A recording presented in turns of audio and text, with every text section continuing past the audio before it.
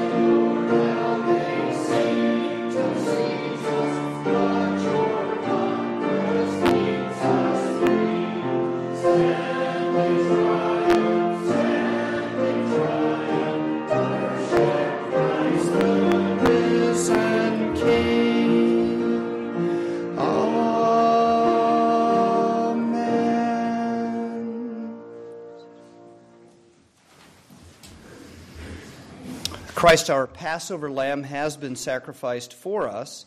Let us therefore rejoice by putting away all malice and evil and confessing our sin with a sincere and true heart. Let us pray together. God of heaven and earth, who has sent your beloved Son into the world to redeem sinners, we confess that we are such sinners. We have not loved our neighbor as we ought. We have spurned your ways, delighting in ourselves more than you. We have violated your commands and have chosen death rather than life. Yet you have remembered us with loving kindness, even after we fell under your judgment. As you have raised your blessed and holy Son, Jesus Christ, from death to life, so now pardon us of our sin and raise us from death to life. For the sake of our Savior, Jesus Christ. Amen. Please stand for the assurance of pardon. People of God, hear the good news. Jesus Christ is the one ordained by God to be the judge of the living and the dead. Jesus Christ is the one. To him, all the prophets bear witness that everyone who believes in him receives forgiveness of sins through his name. Brothers and sisters in Christ, I declare to you that all those who have faith in him and do repent of their sin are truly forgiven of all their sin. This is the good news of the gospel. We say together, praise be to God. Church of the Lord Jesus Christ, in Jesus Christ you have been delivered from the dominion of darkness and transferred into Christ's holy kingdom. You have been given a new heart and a new spirit. Therefore, in the words of the apostle, I exhort you to turn away from all that belongs to the old life of sin and walk instead in righteousness and holiness. Shun fornication and impurity, licentiousness, enmity, strife, jealousy, anger, and selfishness, and instead manifest by God's grace love, joy, peace, patience, kindness, goodness, faithfulness, gentleness, and self-control. For this is God's will for us in Jesus Christ, and let us say, Amen. Our hymn is number 278, that Easter day with joy was bright.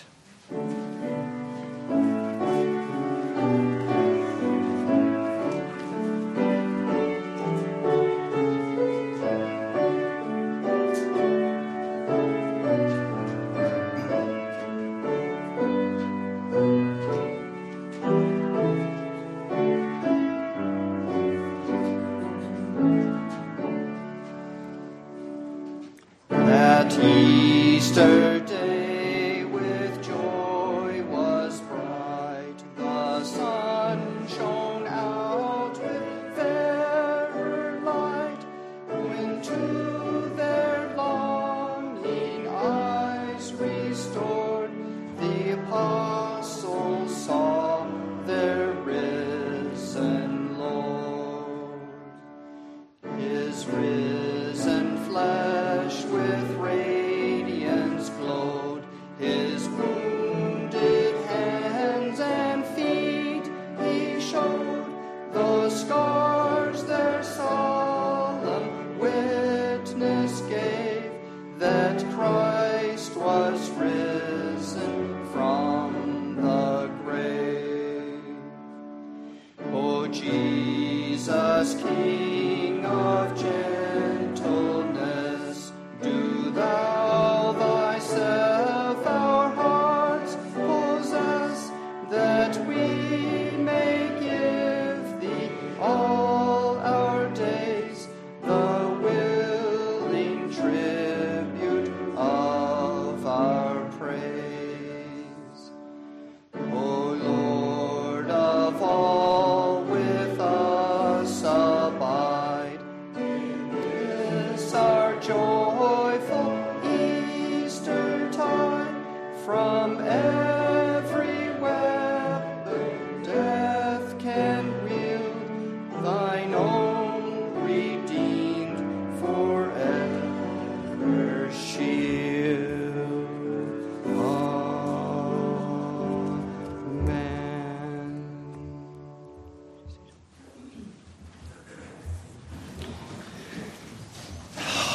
On this wonderful day of Christ, celebrating Christ's resurrection, let us remember the realities in this world that must come under his dominion and power. Let us pray for those in need. Eternal God, our Heavenly Father, who has given us new life in Jesus Christ, we thank you for joining us with him who is the life of the world, putting to death the old flesh and making us your new people, in whom the new life of the crucified and resurrected Jesus Christ fills us with life and makes us your beloved and holy people. We bless you, O Father, that we have been released from the powers of this world and that they are truly all subject to you, even if they don't know it. And we thank you that they're subject to the authority and power of Christ. You have defeated sin, death, and the devil. You've triumphed over them in Jesus Christ. And in amazed thanksgiving, we now pray to you. Almighty God, hear our cries to stop the violence and madness of those powers in this world that wreck and maim and kill. They violently, vainly follow a teaching that belongs to an age that has been overcome by Christ and will pass away. We also pray for those who are tyrannized in Ukraine, in Mexico, Syria, China, North Korea, Myanmar, and for those who are intimidated by violent people in our own cities. May the church bear witness to the love of the Lord Jesus Christ in this world. Hear our prayers for the nations of this world.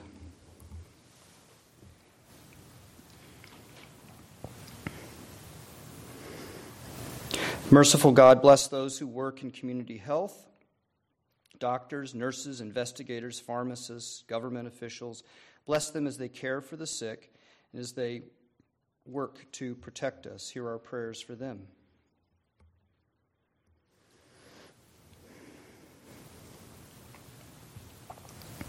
Loving Father, for the church we pray, your new people created in Jesus Christ.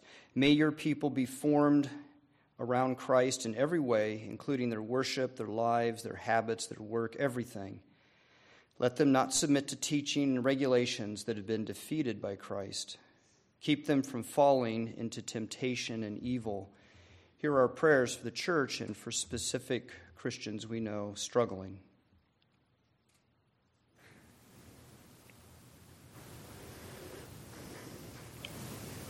We pray for the churches in Russia and Ukraine and the work of our missionary hero Hakobor in Ukraine with his family. Bless the preaching of your word. We pray you convert the unconverted to Christ. Hear also our prayers for the Orthodox Presbyterian Church and its church in Beamsville, Ontario with their pastor Doug Bilsma, and for City Church in Grand Rapids and their pastor Tony Miles, and Living Hope Mission Work in Grand Rapids with the minister there, John Terrell. Help these churches to grow, and may the sessions overseeing them be able to care for the members there. Build them up, Lord, in faith, in love, in unity, and the strength of Christ. Hear our prayers.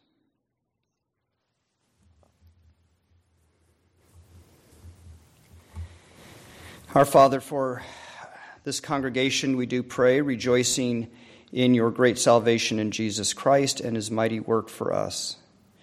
We pray for your provision and aid for our needs, for all those who are sick or ailing, who face hardship, and for their families who care for them. We pray for Eduardo and Shirley, for Leah and Julie, Luca, for Fawn and Bob, for Jeff and Linda, and for our friends Becky, Angie, Karen, Tammy's family, Bob, Chris, Tom, Phil, Dominique, Caroline, and Gladys, as well as others we name to you in silence. Be present in mercy with these your servants, so that strength and health and comfort of soul and trust in Christ may be kept firm in their weakness or restored if it has weakened. And so may they bless your holy name, and may you always hold on to them through Christ. For those who are distraught and full of anxiety, give them grace, remind them of your providence, relieve them by your Spirit, who assures us of our communion with Christ and the promises kept for us in him. And help us to become acquainted with our neighbors and be a good testimony to the good news of Jesus Christ, who has been raised from the dead. Our concerns and desires ascend to you through Jesus Christ, who taught us to pray, saying, Our Father, who art in heaven, hallowed be thy name. Thy kingdom come, thy will be done, on earth as it is in heaven. Give us this day our daily bread, and forgive us our debts, as we forgive our debtors. And lead us not into temptation, but deliver us from evil. For thine is the kingdom, and the power, and the glory forever. Amen. Let us present our gifts and offerings to the Lord.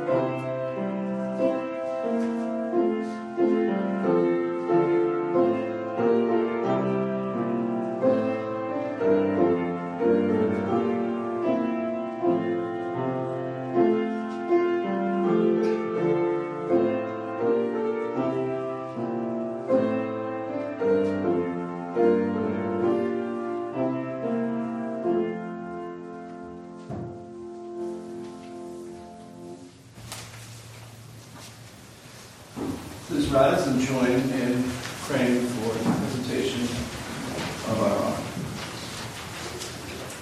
Almighty God, our Heavenly Father, who has not spared your own Son, but delivered him up for us all, and through him has freely given us all your blessings, receive these offerings which we bring and dedicate to you, and enable us with all our gifts so to yield ourselves to you, that with body, soul, and spirit we may truly and freely serve you, and in your service find our deepest joy. Through Jesus Christ our Lord. Amen.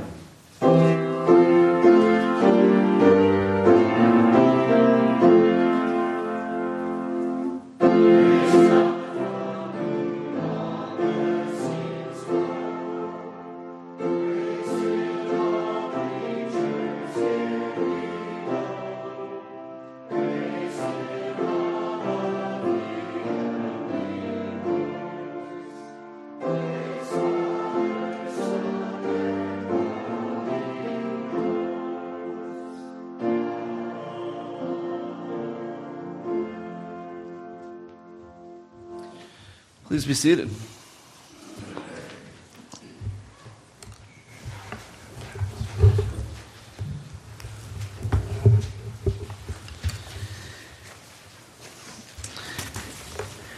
And as we enter God's Word today, please pray for His illumination with me. Lord our God, we thank you for bringing us here this morning to celebrate the resurrection. We thank you that this is not just a story in some great movie we saw once or some book we read once, that this is not some sort of universe of the imagination, but that this really happened, that you are real, you are not some opinion or political cause. And we ask that you would lay on our hearts this morning that this is something that really happened in our world with real people who witnessed it. And we pray that as we join together in this word of truth, that you would open our hearts and minds to that, and that you would, by your Spirit, give us faith to believe and ears to hear and a mind to understand. We thank you for this time, and please bless our reading of the Word. In Christ's name, amen. Our first reading this morning comes from the book of Acts, chapter 10.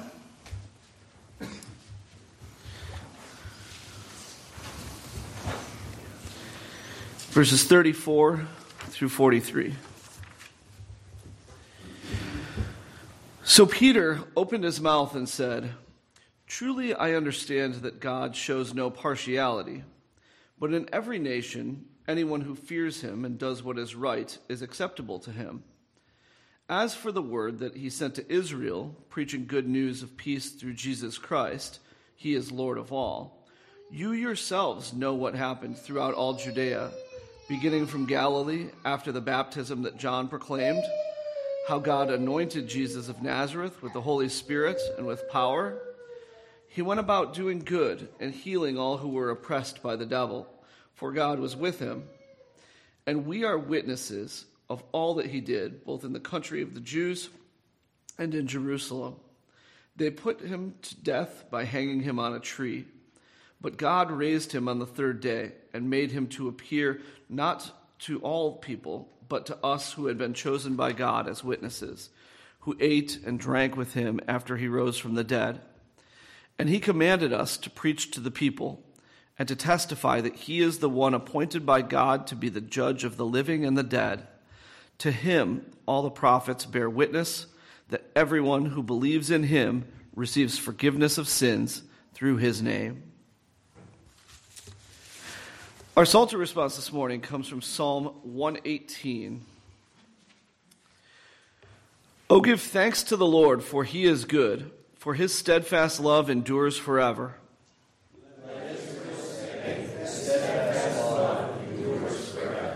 The Lord is my strength and my song. He has become my salvation.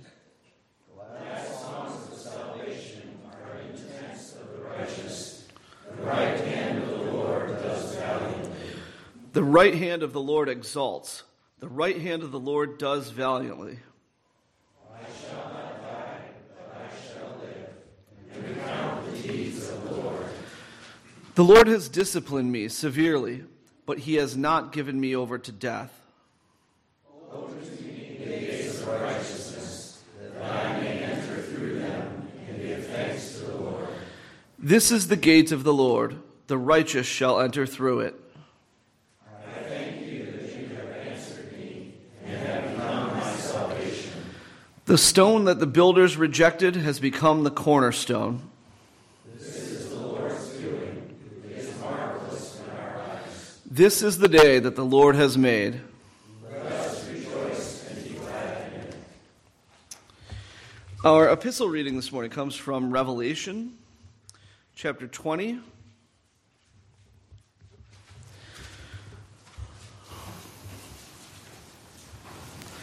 Verses 11 through 15. Then I saw a great white throne, and him who was seated on it. From his presence earth and sky fled away, and no place was found for them. And I saw the dead, great and small, standing before the throne, and books were opened. Then another book was opened, which is the book of life. And the dead were judged by what was written in the books, according to what they had done. And the sea gave up the dead who were in it. Death and Hades gave up the dead who were in them.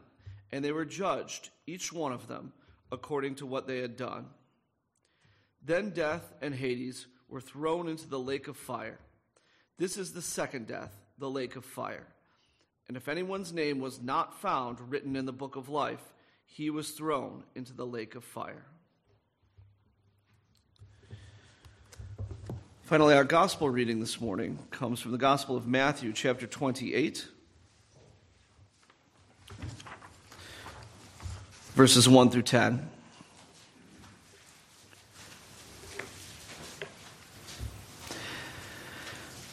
Now after the Sabbath, toward the dawn of the first day of the week, Mary Magdalene and the other Mary went to see the tomb. And behold, there was a great earthquake, for an angel of the Lord descended from heaven and came and rolled back the stone and sat on it. His appearance was like lightning, and his clothing white as snow. And for fear of him, the guards trembled and became like dead men.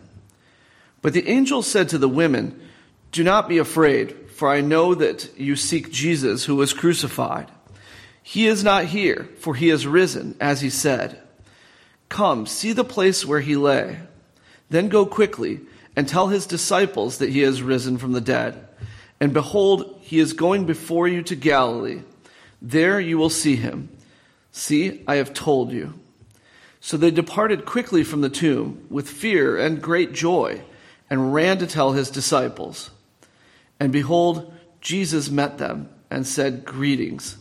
And they came up and took hold of his feet and worshipped him. Then Jesus said to them, "Do not be afraid. Go and tell my brothers to go to Galilee, and there they will see me." The word of the Lord. Thanks be to God.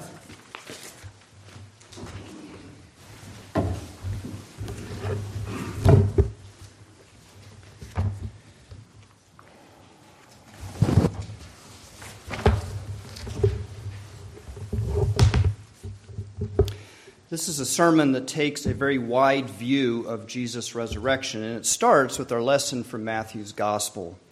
The Gospel of Matthew tells us the resurrection of Jesus shakes this world to its core. Matthew says that on the day of Jesus' resurrection, there was a great earthquake, for an angel of the Lord descended from heaven and came and rolled back the stone from the entrance to Jesus' tomb and sat on it. It's in verse 2. The crucified Jesus Christ, dead and buried, was raised from the dead, and this mighty act of God sent shock waves out across this world.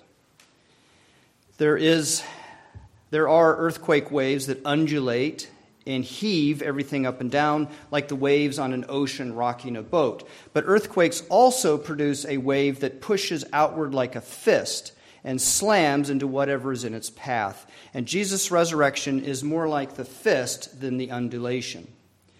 The New Testament picks up on the shock waves of Jesus' resurrection, and it traces them out, or the epistles trace them out for the church. The resurrection sends out the shock wave of Jesus' vindication. That's one of them. The epistle to the Romans starts with this very declaration. Jesus was declared to be the Son of God in power according to the Spirit of holiness by his resurrection from the dead. The resurrection of the dead was God's declaration of who Jesus is. One of the charges against Jesus was that he claimed to be the Son of God. That was one of the charges in his inquest and his trial. Jesus, crucified on the cross, was displayed as a criminal and under the power of Rome. But God raised him up from the dead and turned it all upside down. Jesus' resurrection was God's colossal yes to the world. For all to hear, God said, yes, Jesus is the Son of God and the Savior of the world. The shock of Jesus' resurrection goes out in the direction of new life. Not a starting over kind of life, like people like to say today is the first day of the rest of your life. Not that kind of life, but the new life that comes from being raised out of the death of sin. You were dead in your trespasses and sin, says the Apostle Paul in his letter to the Ephesians, but now God has raised us up with him and seated us with him in heavenly places in Christ Jesus. Those who are joined with Christ by faith are raised out of the tomb of sin, the power of the devil, the domination of corrupt passions. Now we are raised into new life with God, where we are his beloved children, and his favor is upon us forever and ever. In the new life of Christ, God holds on to us so that nothing can snatch us out of his hand. Instead of growing more and more into the grotesqueness and deformity of sin that ends up in the corruption of death, in the new resurrected life of Jesus Christ, we mature more and more in his holiness and righteousness. The apostle writes to the Romans, for if we have been united with him in a death like his, we shall certainly be united with him in a resurrection like his. Therefore, let not sin reign in your mortal body to make you obey its passions, but present yourselves to God as those who have been brought from death to life. Later, Paul says, if the spirit of him who raised Jesus from the dead dwells in you, he who raised Jesus Christ from the dead will also give life to your mortal bodies through his Spirit who dwells in you. This is the shock of the resurrection of Jesus Christ, cracking open the death of sin. Another direction, the shock waves go out in all kinds of directions, in every direction. And another direction Jesus' resurrection goes is breaking through the chasm between us and God, and the epistles refer to that. The second letter to the Corinthians says, he who raised the Lord Jesus will raise us also with Jesus and bring us with you into his presence. Jesus Christ, risen from the dead, reconciles us to God in a blessed communion with him that lasts forever. The shockwave of Jesus' resurrection also slams into the powers of this world. The epistles, like Ephesians, talk about the victory of Jesus Christ over the unseen powers. Ephesians says, God raised him from the dead and seated him at his right hand in the heavenly places, far above all rule and authority and power and dominion, and above every name that is named, not only in this age, but also in the one to come. The resurrection of Jesus Christ is a victory over sin, death, and the devil, as well as over all the visible powers in this world, like the governments and rulers who tyrannize the people under them and assault other nations, or the cartels and terrorists who hurt and kill people in order to exert control over them. The resurrection reveals that the power of God in Jesus is greater than any other power in this world, even the most intractable ones. Our Easter hymns sing of Christ's victory, such as these. These are some lines from some of our hymns. Rise, O church, and lift your voices. Christ has conquered death and hell. And from death to life eternal, from this world to the sky, our Christ hath brought us over with hymns of victory. And thine be the glory, risen, conquering Son. Endless is the victory thou o'er death hast won. The shockwave of Jesus' resurrection goes out in every direction. It shakes the whole cosmos. There is another dimension to Jesus' resurrection, and that is justice. It's a loud word today. People demand justice, and they're quick to tell you if they think there's been some kind of injustice done to them. Justice for the oppressed of all kinds, minorities, women, the poor, various self-declared gender identities, and so on and so on. All these groups use that word justice. And it's not only justice for people. When my son graduated from college at the University of Kansas, the commencement speech was about justice for the earth that has been scarred by our consumer culture and industry. The speaker specifically mentioned mines, and I grew up in Colorado. I loved going into mines. I loved digging through the tailings and finding the crystals and some neat rocks in there. And mines, for me, were these places of mystery and intrigue and great history. But this guy shut that all down and said, no, there needs to be justice for that. And then animal rights groups want justice for dogs and cats that are sold in pet stores or mistreated, and those are just some of the groups. In the church, when the word justice comes up, it's often in reference to obedience to God's law and his righteousness being satisfied. This becomes a discussion about the death of Jesus Christ and how God resolves our violation of his justice in order to forgive our sin and make us right with him. And it goes something like this. This is pretty standard Orthodox theology on how God's justice is satisfied with Christ. God is a holy and righteous God. Our sin is an injustice done to him. In his mercy and grace, God sends his Son, Jesus Christ, to make us right with him. Jesus enters into our place and takes up our sin. He perfectly obeys his heavenly Father and goes to the cross in order to bear the punishment for our sin. And there's this great exchange whereby through faith in him, his righteousness is imputed to us, and our sin is imputed to him. And in this way, we are reconciled to God, and his justice is satisfied. In this justice, Jesus' death on the cross is central. That seems to be the focus when we talk about that justice. But we can't stop there with the cross.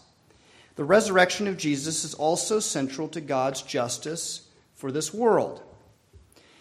Now, you know as well as I do that human history is a long story of many things, but throughout history there's been much injustice. Some years ago I read the novel The Brothers Karamazov by Fyodor Dostoevsky. And there's a famous scene in it where one of the brothers, Ivan, tells the story of the Grand Inquisitor who comes to examine Jesus for horrible atrocities that had been committed.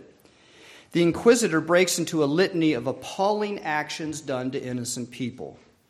And it was so disturbing that I could hardly read it, and tears came to my eyes.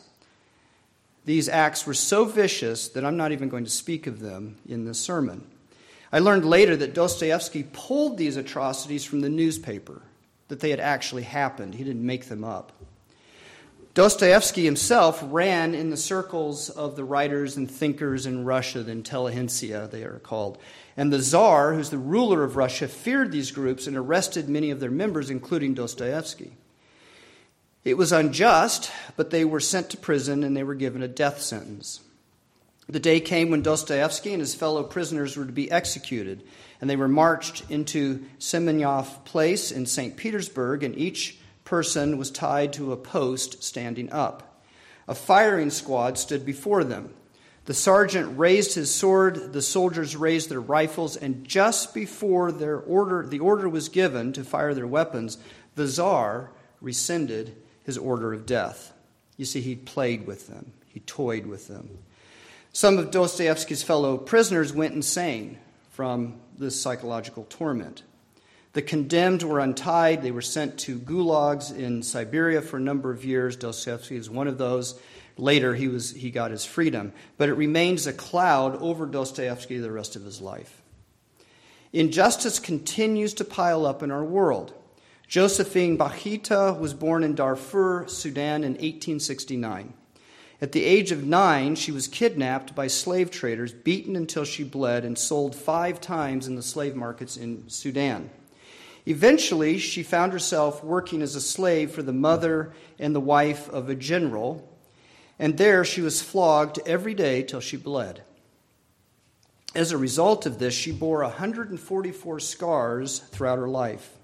Finally, in 1882, she was bought by an Italian merchant, and he took her back to Italy. This man was a Christian, and he told her about a different kind of master who was above all masters, Jesus Christ, who is the Lord of Lords, and that he is goodness in person. She became a Christian, and she ended up joining a religious order. Her story ended well, but that doesn't excuse the injustice that was done to her when she was young. A continuous stream of injustice comes from human trafficking. 60,000 people, mostly women, are trafficked in this country every year. One of these is Sabine. She was the only surviving member of her family in the wake of the Rwandan genocide. Sabine was more than happy to accept an offer working for a wealthy American family. Upon her arrival in the U.S., the family held the girl captive and made her perform forced labor for the household. According to the Polaris Project, Sabine had neither a room nor a bed. She had to sleep on the floor. It took 6 months before Sabine was allowed 1 hour off each Sunday to attend worship services. While there, during these worship services, one of her fellow parishioners caught wind of her situation and helped her escape.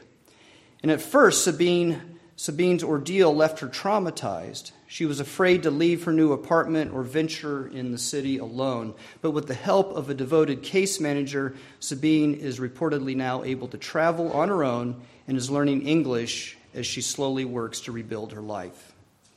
In our major cities, people are shot and many are killed every day. In Chicago, 15,000 people were shot in the last 4 years, and well over 1,000 were killed.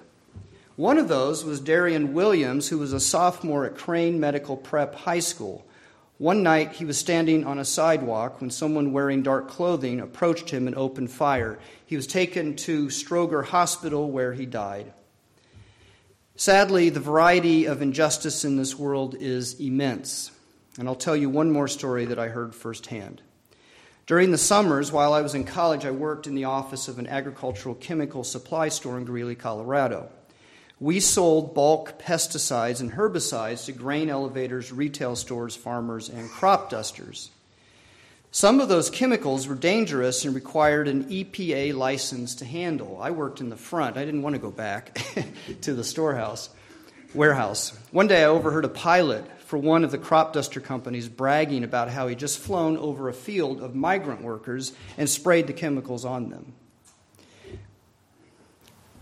Where I grew up, the migrant workers were men, women, and sometimes children from Mexico who came up in the growing season to make money on the farms. They would make money, and then at the end of after the harvest, they'd go back over the border. It was a very different border back in those days.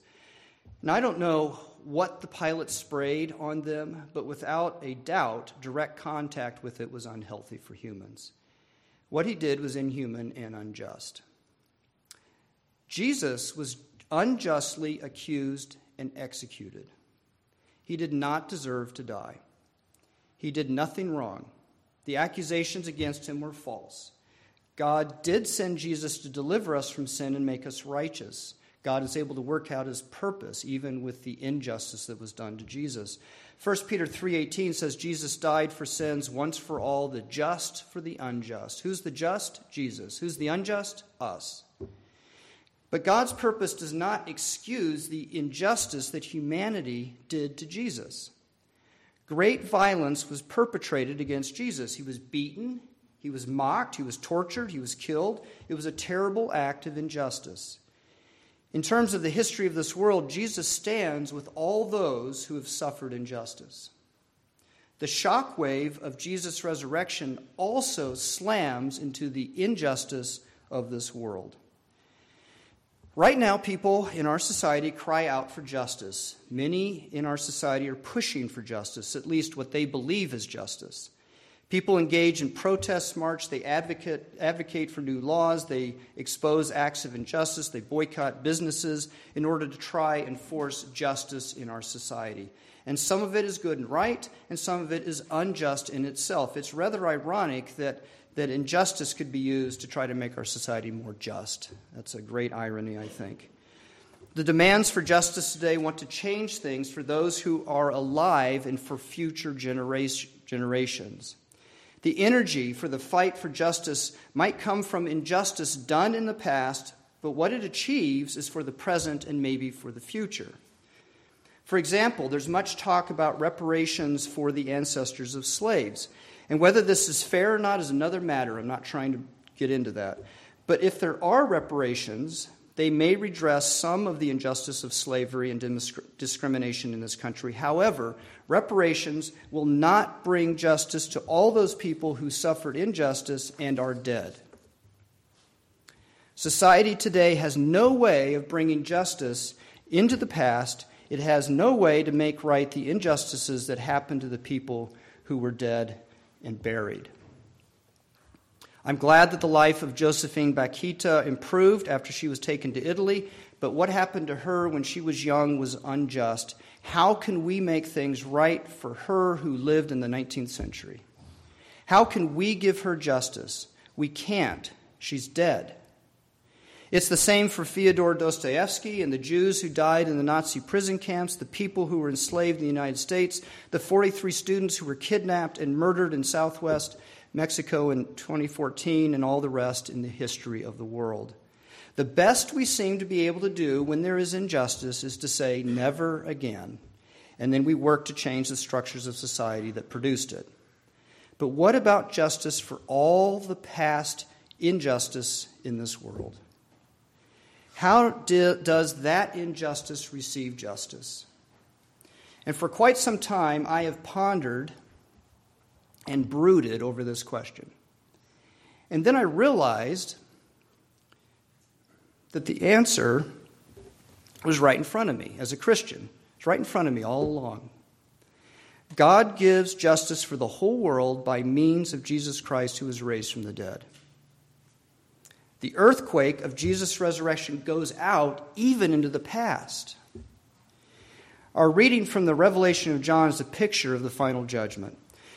The Apostle Peter testifies in our reading from the book of Acts that Jesus is the one appointed by God to be the judge of the living and the dead. That's in our Acts 10 reading. All people, all of humanity will be judged by the Lord Jesus Christ. The scene in Revelation is the judgment of the dead. The Apostle John sees all of the dead, great and small, standing before the throne, and books are opened. It's a day of reckoning. The books indicate that the Lord has kept track of everyone's deeds.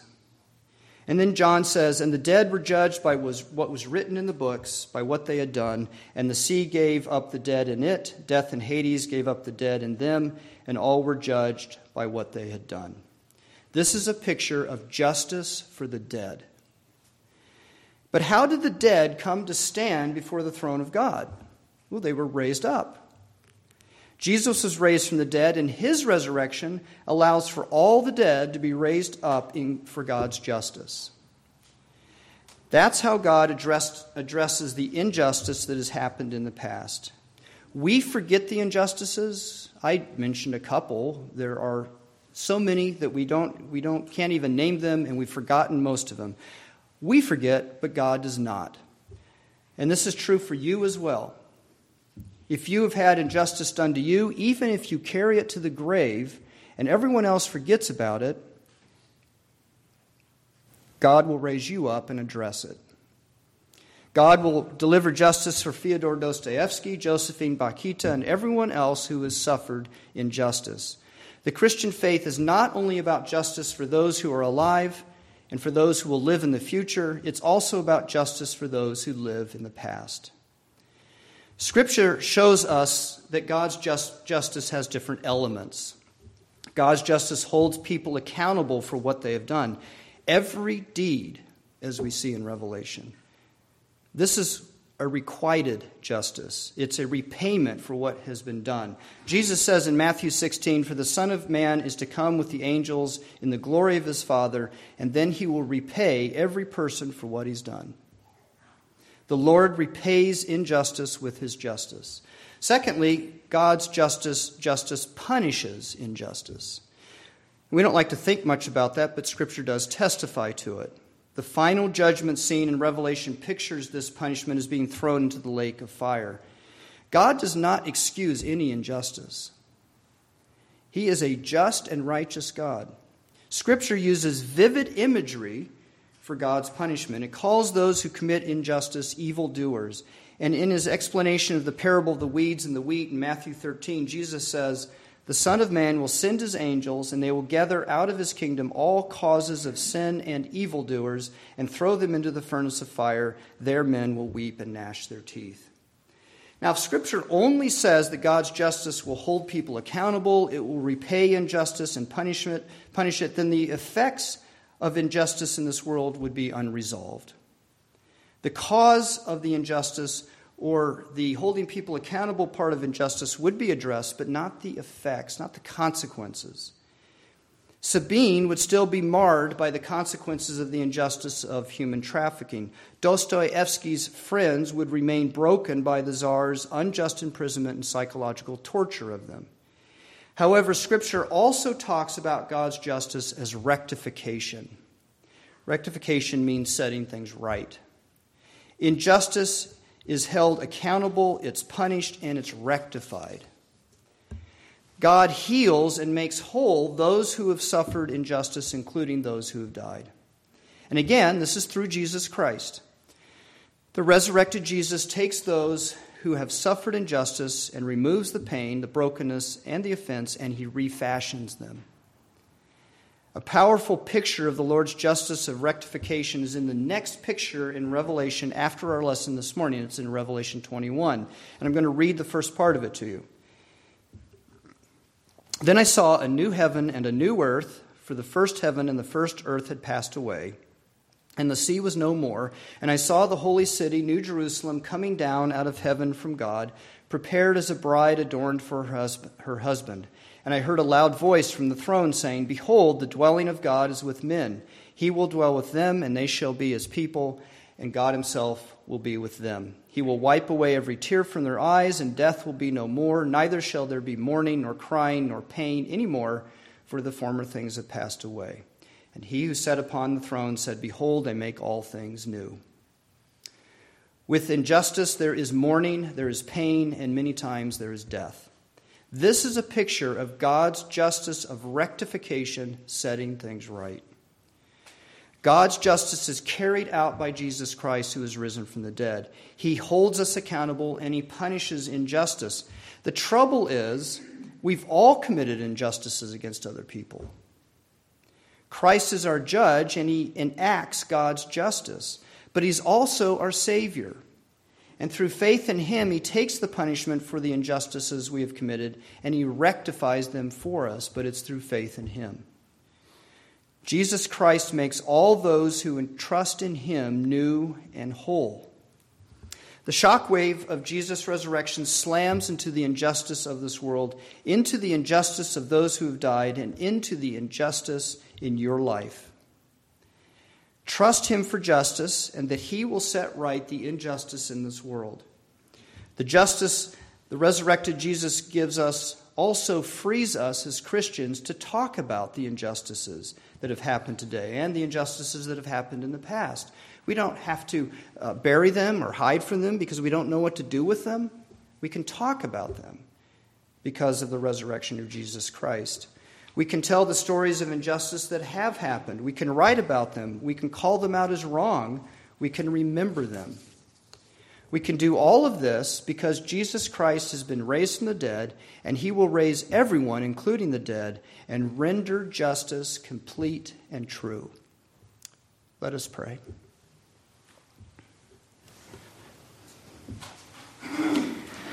Almighty God, who through your only begotten Son, Jesus Christ, overcame death and gives justice to this world, grant that we, who celebrate with joy the day of the Lord's resurrection, may be raised from the death of sin by your life-giving Spirit and be rectified.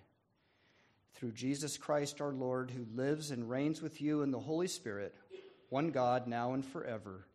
Amen. Please stand and let us confess our faith with the Creed.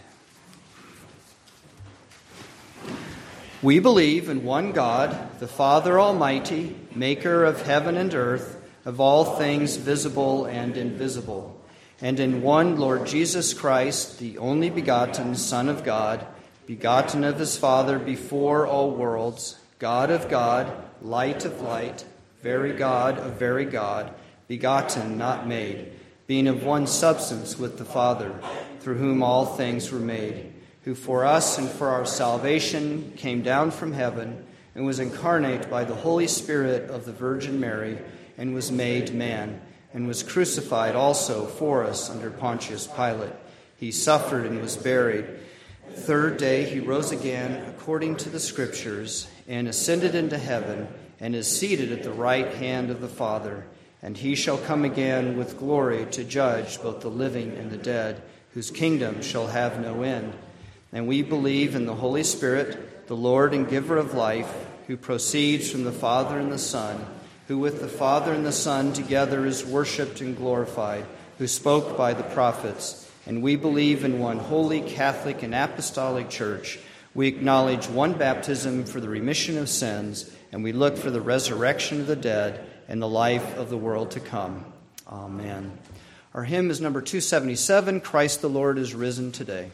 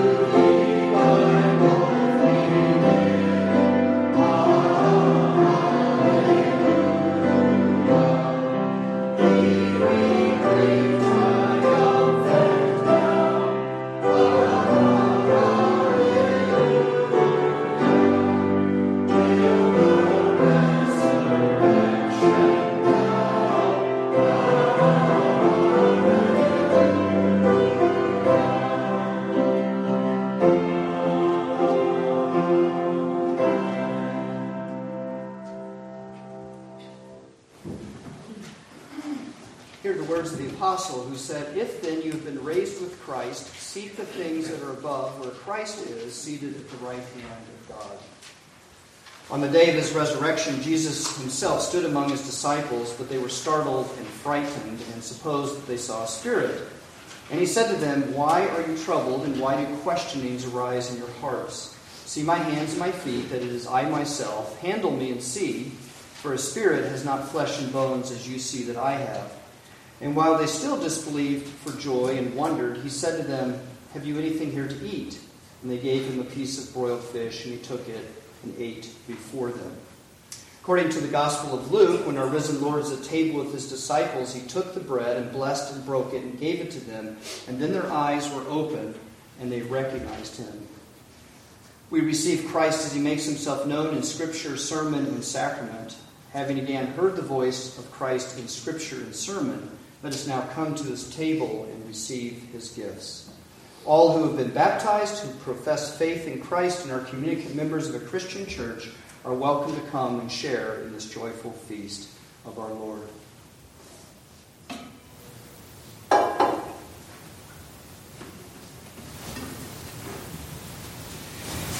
Join with me now in giving thanks to God for our new life and our salvation in Jesus Christ.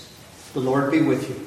And also with you. Lift up your hearts. Lift them up to the Lord. Let us give thanks to the Lord our God. It is right to give him thanks and praise. It is indeed good and right, always and everywhere, to give you thanks, Almighty and Eternal Father. For you alone have created us, and you have given us all manner of good things in this life.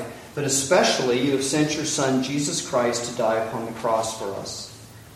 In the joy of Easter, we celebrate the sacrifice of Christ in his resurrection and praise you with the host of heaven, forever saying, "Holy, holy, holy, Lord God in power and might. Heaven and earth are full of your glory. Hosanna in the highest." And now we remember, we give our thanks, remembering and participating in that mighty work of Jesus Christ. We remember that he who dwelt with you became a man and joined us in the flesh. We remember that he was obedient even as he was delivered up to die. And we remember that you have glorified him. He was despised and rejected by man, but you raised him up. So we glorify him and exalt him, who is the author of life, the victor of our salvation. We say with your church, "Praise to you, Lord Jesus. Dying, you destroyed our death. Rising, you restored our life. Lord Jesus, come in glory." We thank you that Jesus lives and comes to be present with us. Come, O Holy Spirit, now and make this meal most holy. Take up the bread and the cup so that we are nourished and fed by Christ. Give us faith in him. And in this way, may the new life of the risen Lord be our life, both now and forever. Through Christ and with Christ and in Christ, in the unity of the Holy Spirit, all honor and glory are yours, Heavenly Father, forever and ever. And with one voice we offer our thanksgiving and say, Amen. The Lord Jesus Christ took the bread, and after giving thanks, he broke it and said, "This is my body given for you. Do this in remembrance of me." And he also took the cup, saying, "This cup is the cup of the new covenant, sealed in my blood, shed for you for the forgiveness of sins. As often as you drink it, do this in remembrance of me."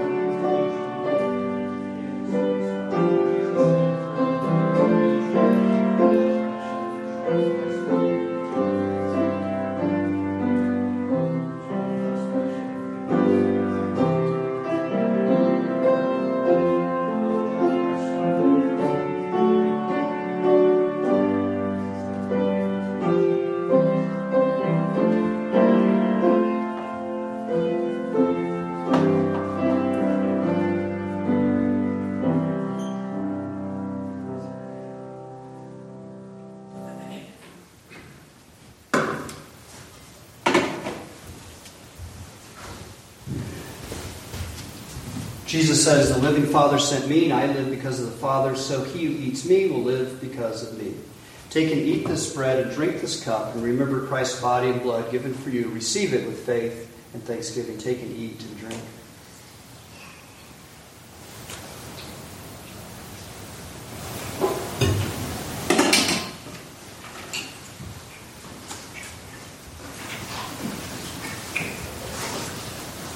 Let us pray.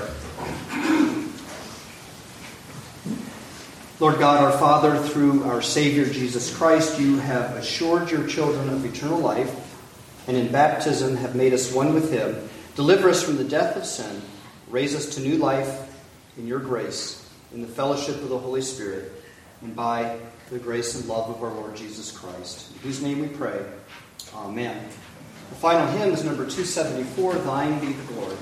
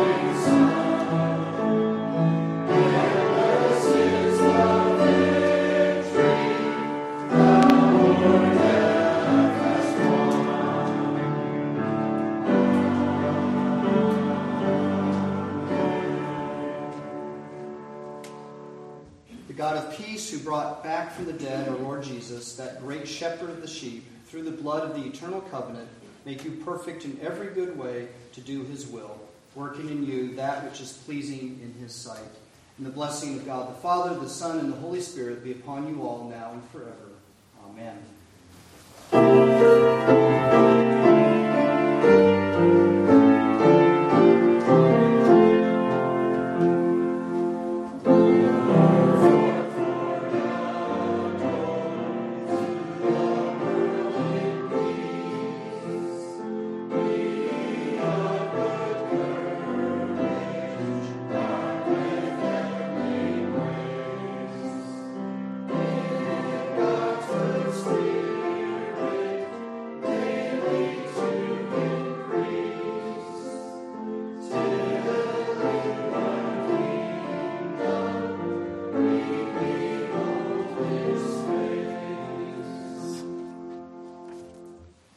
Please be seated. There will be no Christian education classes today. They will resume next week, where in the adult class, Gentle and Lowly, we will finish Chapter 5 and hopefully complete Chapter 6.